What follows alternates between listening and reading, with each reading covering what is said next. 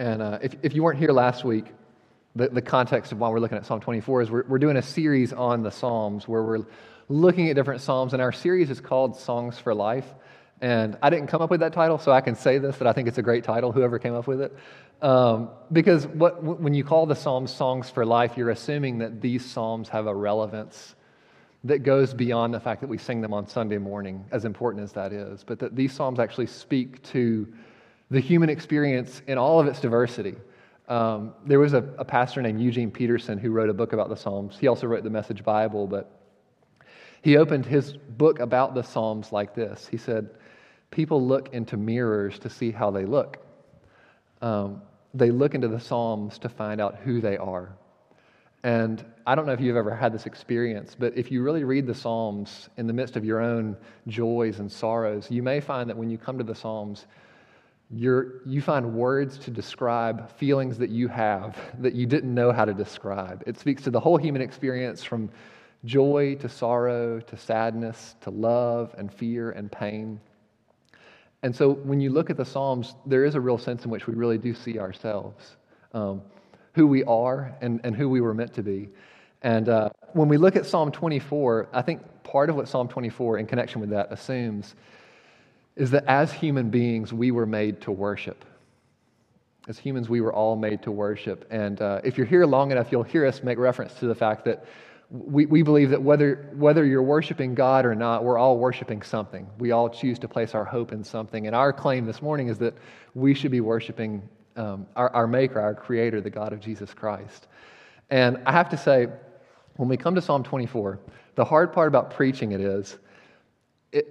it's almost three different stories. What you have in Psalm 24 is three different pictures. And when you read them through, I don't know if you caught this when we read it, but you'll probably get a sense for this now that you're paying attention to it. It's hard to figure out what actually connects the three different pictures in Psalm 24. So maybe I should just preach 3 sermons this morning and we could really get the full effect of it. But what I'm actually going to do, in my great mercy, will be to, I want to suggest that what does connect these 3 stories in Psalm 24 is that each one tells us something about the God that we worship in such a way that it actually changes. It doesn't affect just our view of God, but it also changes the way that we live our lives, or that we should live our lives. So all I want to do this morning is to look at these 3 pictures and say what each one of them says about our God and how that changes the way that we should walk out these doors on Sunday morning. So the first picture is in verses 1 and 2. And what this picture tells us is that our God is great. Or as I told the kids a few minutes ago, our God is big. He's really big. He's great. And you see this in the first 2 verses. He says, the earth is the Lord's and the fullness thereof, the world and those who dwell therein. And so in this image, David is taking this 10,000-foot view. He's imagining you taking all the way to the top of the earth where you can see the curvature. And he's saying, everything that you can see with your eyes on this world belongs to God. It's His. And not just the land, but the creatures that are in it and the people that are in it. There's a real sense in which everything here is God's. And the reason that David says that he can make this claim is in verse 2. He says, it's His because He has founded it upon the seas and established it upon the rivers. And it's His because He made it. You know, that's a fair claim. If you make something, it belongs to you, and that's why God can say this whole world is His. And if you've been a Christian for any length of time, what I'm saying is it's not new information that this world belongs to God and that it's His. I mean, we tell our kids He holds the whole world in His hands.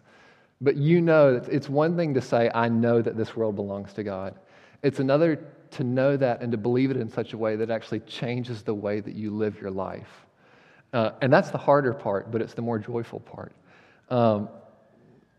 One way that it changes the way that we understand our world is that this is a truth that we can tell our fears. And Jesus does this in Matthew chapter 6. There was a time in Jesus' ministry when He can see that His disciples are anxious about really simple but fundamental things like, where is our next meal going to come from, and where are we going to get our clothes? And they're traveling around with Jesus, so these are, it's not like they know where the next meal is going to come from, actually. And what Jesus tells them is, He says, go look at the flowers. If you're feeling anxious, go look at the flowers. This is Matthew chapter 6. He says, look how God has clothed the flowers in splendor. He takes care of them. And he says, and it's a logical argument. He looks at his disciples and he says, if that's how God clothes the grass in this like these beautiful flowers that are the prettiest things we've ever seen, if that's how God takes care of the grass, which is here today and gone tomorrow, don't you think that God will take care of you? And then he says, and he ends up by saying, oh, you of little faith. And what Jesus is telling his disciples is, when you're convinced that this world actually belongs to God, that is something that you can tell your fears and anxieties about the future, because there is so much we don't know about tomorrow, and we probably know less than we think we do. But at least we know that this world is his, and he takes care of it.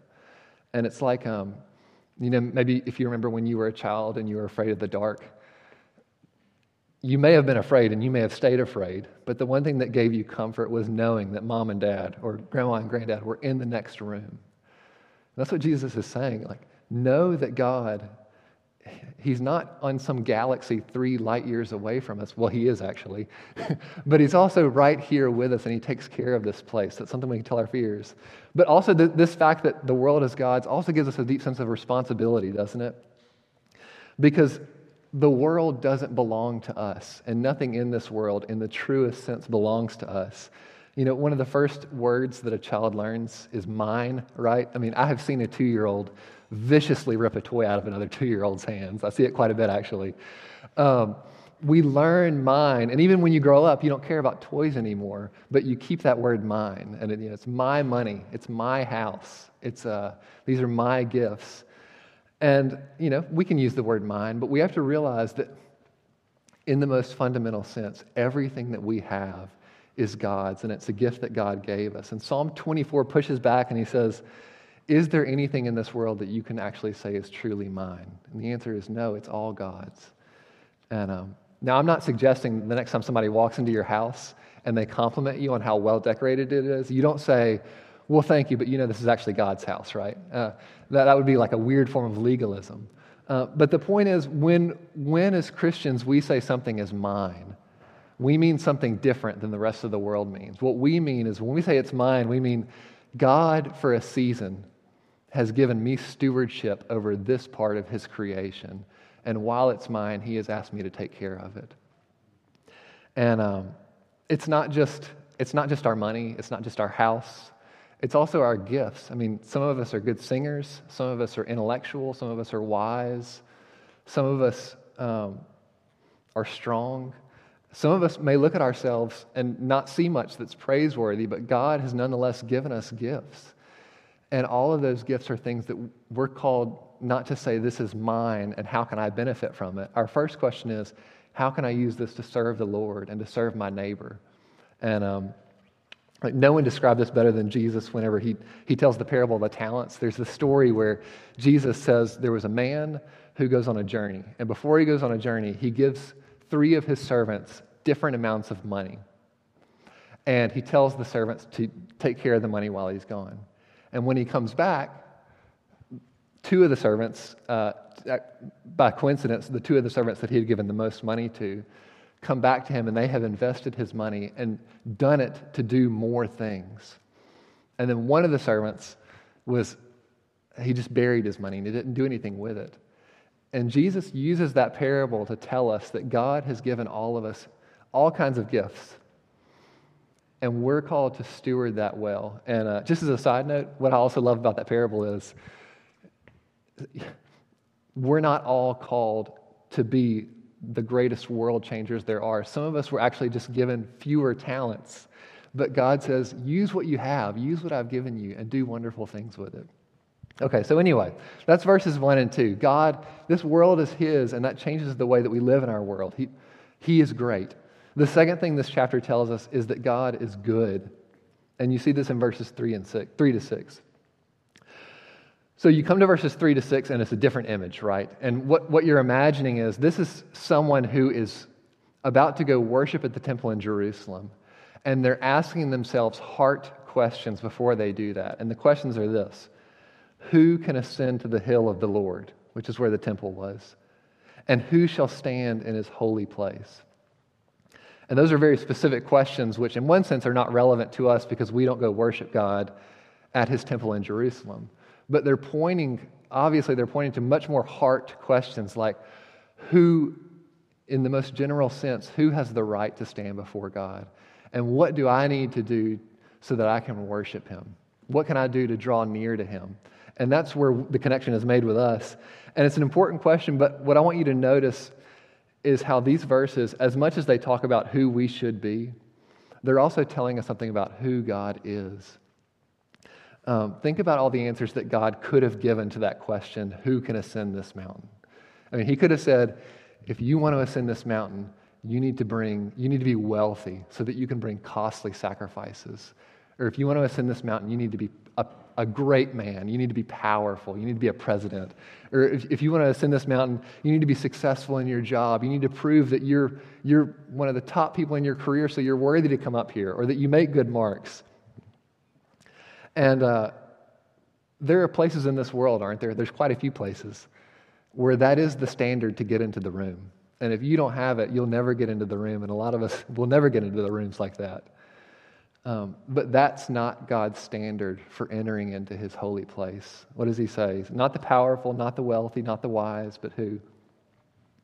He who has clean hands and a pure heart. And, when we read something like this, we automatically want to say, where do I fit into this? But let's just step back for a minute and say, isn't that beautiful? That the God of this universe, what he cares about is not how much money you have or how powerful you are or how successful you are. What he cares about is your heart. And not just are your hands clean, but is your heart clean? And then he goes on to talk about what he wants from his worshipers. He says a true worshiper is someone who does not lift up his soul to what is false. So a true worshiper doesn't worship other gods or other things that we act like are gods, like money or sex. And then finally, he says a true worshiper is someone who doesn't swear deceitfully. So God says, what I'm looking for in my people is someone who is just as truthful in their workplace as they are in the sanctuary. And again, all of that points to the fact that this God that we want to worship is a good God. He is good and he's holy. And you may read this list of what it takes to enter into the holy temple, and you may say, God may be good, but this is not good news for me, because my heart is not pure, and I get carried away sometimes loving other things in this world more than I love God. And that's the case for all of us, right? We believe as Christians that all of us are sinners, and there are fundamental sinful flaws in each one of us that make us impure. But not once in this psalm, you may have thought it did, but not once in this psalm do you find God saying that he is not merciful. Think about the fact that the person who wrote this psalm about how holy God wants us to be is also the person who in Psalm 51 cries out to God and says, God, have mercy on me. And David was so convinced about how sinful he was that he says, I don't just need to be washed a little bit. I need a new heart. And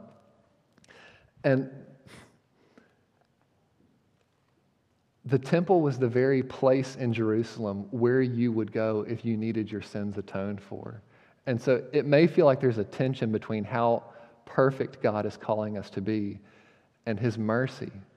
But the way that this connects is that God's mercy is the fact that he died for us and he covered our sins, but he doesn't want to leave us there. He wants to renew our hearts so that what we find in Psalm 24 can be true of us, so that day by day God is cleansing us so that we do have more pure hearts every day. As Christians, we believe in God's goodness. We believe that God's mercy is part of his goodness. But that mercy doesn't mean that these verses no longer matter. Part of God's mercy is that he doesn't leave us. He changes our hearts. So that's why we can sing this psalm still. I remember one time, this was just a radical shift in my mind. I remember being in a Bible study one time, and there was a much older woman. I won't tell you how old she is because I don't want to say an age and then tell you that you're old. Anyway, an older woman than myself. And she was saying that for her whole life, she became a Christian in her early 20s, and for her whole life, she struggled with gossip. And she just, day after day, year after year, she prayed that God would help her. And it wasn't until she was into her 60s that she felt like she could finally look back and say, this sin has been conquered in me.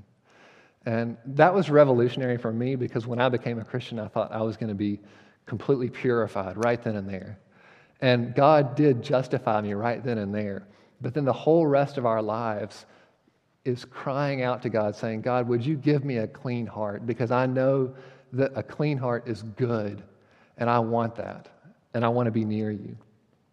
So let me make this just a little bit more specific before I go on to my next point. If you have found yourself struggling with a particular sin this past week, whether that be greed or gossip or lust or anger, there's always a temptation to come to a chapter like this and say, I can't be near God because I'm just too unholy. I can't even cry out to him. But remember that the same David who understood how holy God was also knew that he could cry out to him and ask him, make Psalm 24 true of me. Make me into a worshiper who can come into your presence. There was an old preacher named St. Augustine a long, long time ago, and he described this perfectly. He said, this was a prayer he gave to God. He said, God, command what you will and give what you command. In other words, God, command me to be holy, but also help me to be holy. Don't leave me alone in this process. And that's what we have in God, as a God who calls us to be holy, but who we can cry out to in mercy and who will help us.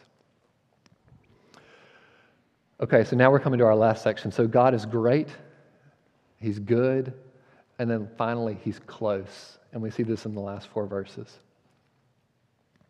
The last section of this psalm imagines like a particular literal day in the history of God's people. At least this is what most commentators think. And this was the day whenever the Ark of the Covenant for the first time was brought into Jerusalem. You may remember the story whenever it was brought in and David is dancing around the Ark. He's so excited, and he gets in trouble with his wife about it, but that's a different story. Anyway, so the Ark comes into Jerusalem, and a lot of people think that this psalm was sung every year after that to reenact that joyful moment when God's Ark comes into Jerusalem. And the reason the Ark was so significant was because, well, the Ark was this chest that was made just after the Exodus. And it was, into it, they put the 10 Commandments, the physical 10 Commandments that God gave Moses. But the reason it meant so much to God's people was because this is where God's presence dwelt among his people. So whenever, after the Exodus, when God's people were traveling around the wilderness, they would set up a giant tent around the Ark. And Moses would go into that tent, and it was at the Ark that Moses would talk to God. So this may seem a bit foreign to you, but after David died, so that was long before David, after David dies, his son Solomon builds the temple. And in the center of the temple, he puts that very same Ark. And the room that Ark is in is a room called the Holy of Holies. And every year the chief priest would go in, and that's where he would make atonement for the sins of the people. And what the Ark meant in the mind of the people, if you were living in 800 BC in Jerusalem and you were just an average citizen, you would look up at the Temple Mountain, and the comfort you would take from looking at that temple is knowing in there is the presence of God. And that means that God is close to us. He's come to be with us, and he's present with us. And presence is a big deal in the human experience, right? If you've ever known someone who's suffering, gone through a trial, maybe they've lost a loved one or they've lost a job, you know that sometimes what people want more than anything else is not someone who can explain their suffering or someone who can tell them it'll all be better, but what we want is someone who just will be present with us. And that's why you'll hear sometimes people say the best ministry you can give to someone who's suffering is a ministry of presence. Just be with them. And certainly that's true of the Ark. God looks down at the Exodus. He looks down at his people who are suffering in slavery. And he tells Moses, I've come down because I've heard the cries of my people. So we see that God is a compassionate God who comes down in his compassion to be present with his people. But the ark's ministry of presence was more than just, God saying, I've come in solidarity with you. I've come just to be with you in your suffering. The presence of the ark wasn't just presence. It was powerful presence. It was a presence that could do something. And so, what does God do in the Exodus? He rescues his people and he takes them out. And through the ark, he leads them in the wilderness to a promised land. And he makes them into a new nation. And you see that captured in this passage, that when the people saw the ark, they didn't just see, here is God with us. They say, here is the powerful God who's with us. And I want to just read the scene carefully because it's such an interesting scene. So what we have here is the ark has come to the gates, either of the city of Jerusalem or somewhere deeper in Jerusalem. And the priests are carrying the ark. And look at what they shout out. They say, lift up your heads, O gates, that the King of glory may come in. And, they're saying, here is the presence of God with us. Open the door so that we can come in. And look at the response of the gatekeepers. The gatekeepers say, who is this King of glory?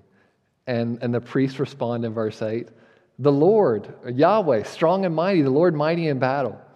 Now, and then it keeps going for a few verses, and on the face of it, it seems totally absurd. Because here you have the priests bringing the literal presence of God into Jerusalem, and the gatekeepers won't let them in. And it's like the gatekeepers have been given a very specific list of who can come in, and King of Glory isn't on the list, so they're not going to open the gates. But that's not what's happening. This is a psalm. It's a song of praise. And like the poetic effect of the gatekeepers asking for more information about this King of hosts is that it gives the priests more of a chance to praise how great this God is. So it's like with joy, they're shouting, who is this King of glory? So that the priests can say even more about how great he is. And the gist of what the priests say is, this King of glory is a warrior. He's mighty in battle. He's a champion of battles. And that meant, again, not just that God was present with his people, but that presence made a real difference in their lives. Because if you could look up at that temple and see that that was where the presence of God dwelt, you knew God is with us and he is powerful. This is the big God who made the whole world, and he's with us. And now, if I could summarize about 400 years of history in one sentence, I would say sometime after this, the Israelites rejected God and they walked away from him. And because of that, God removed his presence from among the people and the ark was lost. And so there's this tragedy that marks the end of the Old Testament where God's presence is not with us in a very real sense. And then you get to John, the book of John, chapter 1 in the New Testament. And John describes Jesus like this. He says, the Word, which was God, became flesh. In Jesus, the Word became flesh. God became flesh and made his dwelling amongst us, and we have seen his glory. So in the Old Testament, the ark was the glory of God dwelling among his people. And John says that when Jesus came, he's reflecting back on Jesus. He said, when Jesus came, once again, God's glory dwelt among his people, and we saw it with our own eyes. That's why the Gospel of John's a great book to read if you're looking for something to pick up. But in the New Testament, there's all these allusions to the fact that once again, God has come to dwell among his people. And if that's true, if there's this connection between the ark which is God dwelling among his people, and Jesus, which is God dwelling among his people in the New Testament, what does Psalm 24 tell us about Jesus? That's my question. I'm getting to a close here. It tells us that Jesus is a warrior, that everything that's true of Psalm 24, that all of these descriptions are true of Jesus, that he's the King of glory. He's the Lord, strong and mighty in battle. And which may seem kind of counterintuitive when you read the story of Jesus and his life ends in tragedy. He goes to a cross. But as Christians, we believe that's not the end of the story. And that even though Jesus looked like the unwilling sufferer who pays the penalty for our sins. He went to the cross to be victorious over sins. And he is strong and mighty in battle. And it's not just that he was strong and mighty in battle at the cross, and this is where I want to land. Jesus, as a warrior who is present with us, tells us that when we walk out these doors this morning, Jesus, strong and mighty and in battle and a warrior, is present with us in our hearts through the power of the Holy Spirit. Paul says in Ephesians, we do not wrestle against flesh and blood, but against principalities, against powers, against rulers of the darkness of this world, against spiritual wickedness in high places. And that's a lot of evil. But the hope that we have is the hope that God is close to us in Jesus Christ. Not just so that we can battle the world outside of ourselves, but back to that idea of God's holiness and us wanting to draw near to Him even though we're sinners. We need God to conquer our own hearts and to subdue the sin that's within us. And whenever Charles Spurgeon, the old Baptist preacher, was talking about this passage and about how Jesus is the warrior that's foreshadowed here, he says, believers worship the Lord Jesus because of His conquest in them, inside of them. Since the arrows of their natural hatred are snapped and the weapons of their rebellion are broken, what victories grace has won in our evil hearts. So the hope we have this morning is not just that He's great, He is great, and it's not just that He's good, but it's also that His greatness and His goodness have come to dwell in us, and they change our hearts so that when we walk out these doors on Sunday morning, we're different people because of what Jesus has done. Let's pray.